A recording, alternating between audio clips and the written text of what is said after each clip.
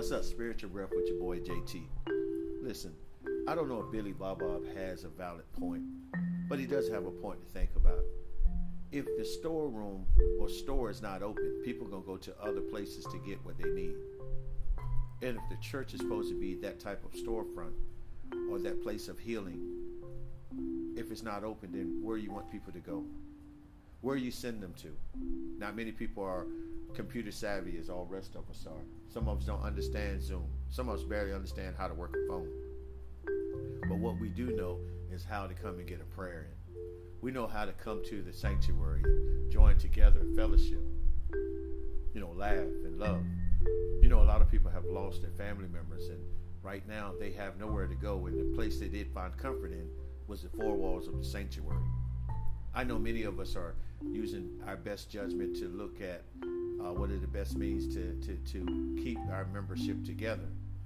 But why? What's wrong with the church? What are you fearful of?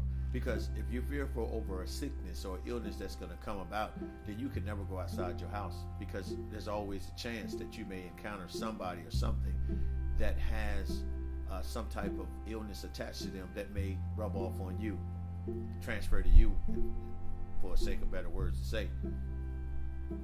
But what do you do then? The same prayer, the same faith that you have that keeps you now is the same faith that you will have then.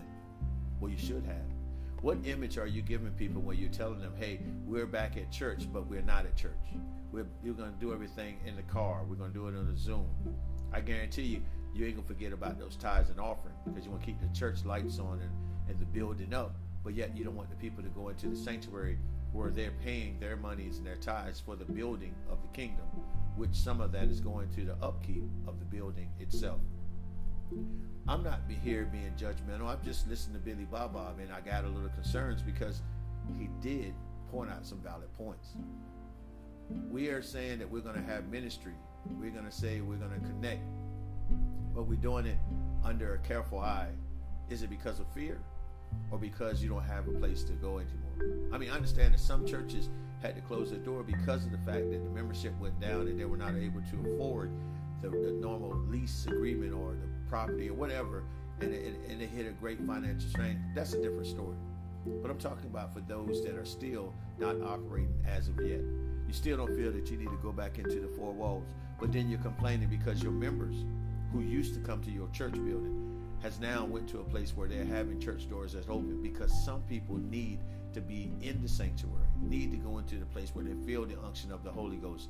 They say that they may not be able to receive it on the Zoom or in the car, but it seems like when they go to a building, it's something about that connection with others that they can't get always on, the other avenues that you use to network with. Listen, I know somebody will sit there and point a finger at me and say, why would you say something like that? But let the truth be told. If the world can go out here and they can decide to have parties, block parties, meetings at the clubs on a regular basis during the pandemic, when it first started off, when it closed down, as soon as it opened, they start opening up the bars, start opening up the clubs, they start advertising concerts and videos, and all of those things are still going on. Basketball games are happening, football stadiums are sold out. They're still having it, and these people are in close proximity, where in your church, you're not open. I mean, I'm not trying to say be like the world, but what is stopping us from activating or actually opening the doors of the church, even if it's at minimum staff or minimum occupants? But at least you have it open. What if you had to do 3 services so that everybody could come in and have worship? I'm just saying, there has to be some better options. And right now, the world is looking at us for answers. I'm talking about the church, the body of Christ. And how can they come and get it when the body of Christ themselves are sitting behind the same doors, the same circle of fear that everybody else is? Yeah, I said fear, because I can't believe that in this hour, your God is sitting up here and telling you not to congregate, not to come together, not to do this, not to do that. Stay in this safe place at home and just minister through the internet or through the phone line when you are all keyed up in the building. What really gets me is that many of the older saints who were the driving forces in the church, reminding people that they wasn't there, reminding people that they wasn't at this level, they're now having an opportunity to really show their faith and show their trust, and they're quiet. They got silent. They're not saying much. But then you look at the world, they're looking at us and saying, where are the answers?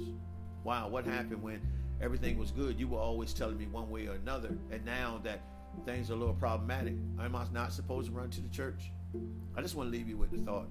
We need to do better.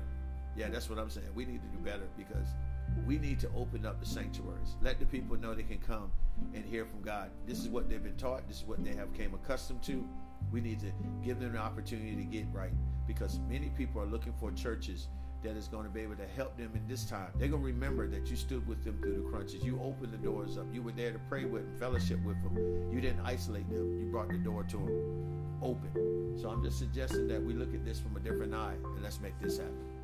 Hey, JT, spiritual breath. Let's take a sip. Let's breathe hard and let's make a change.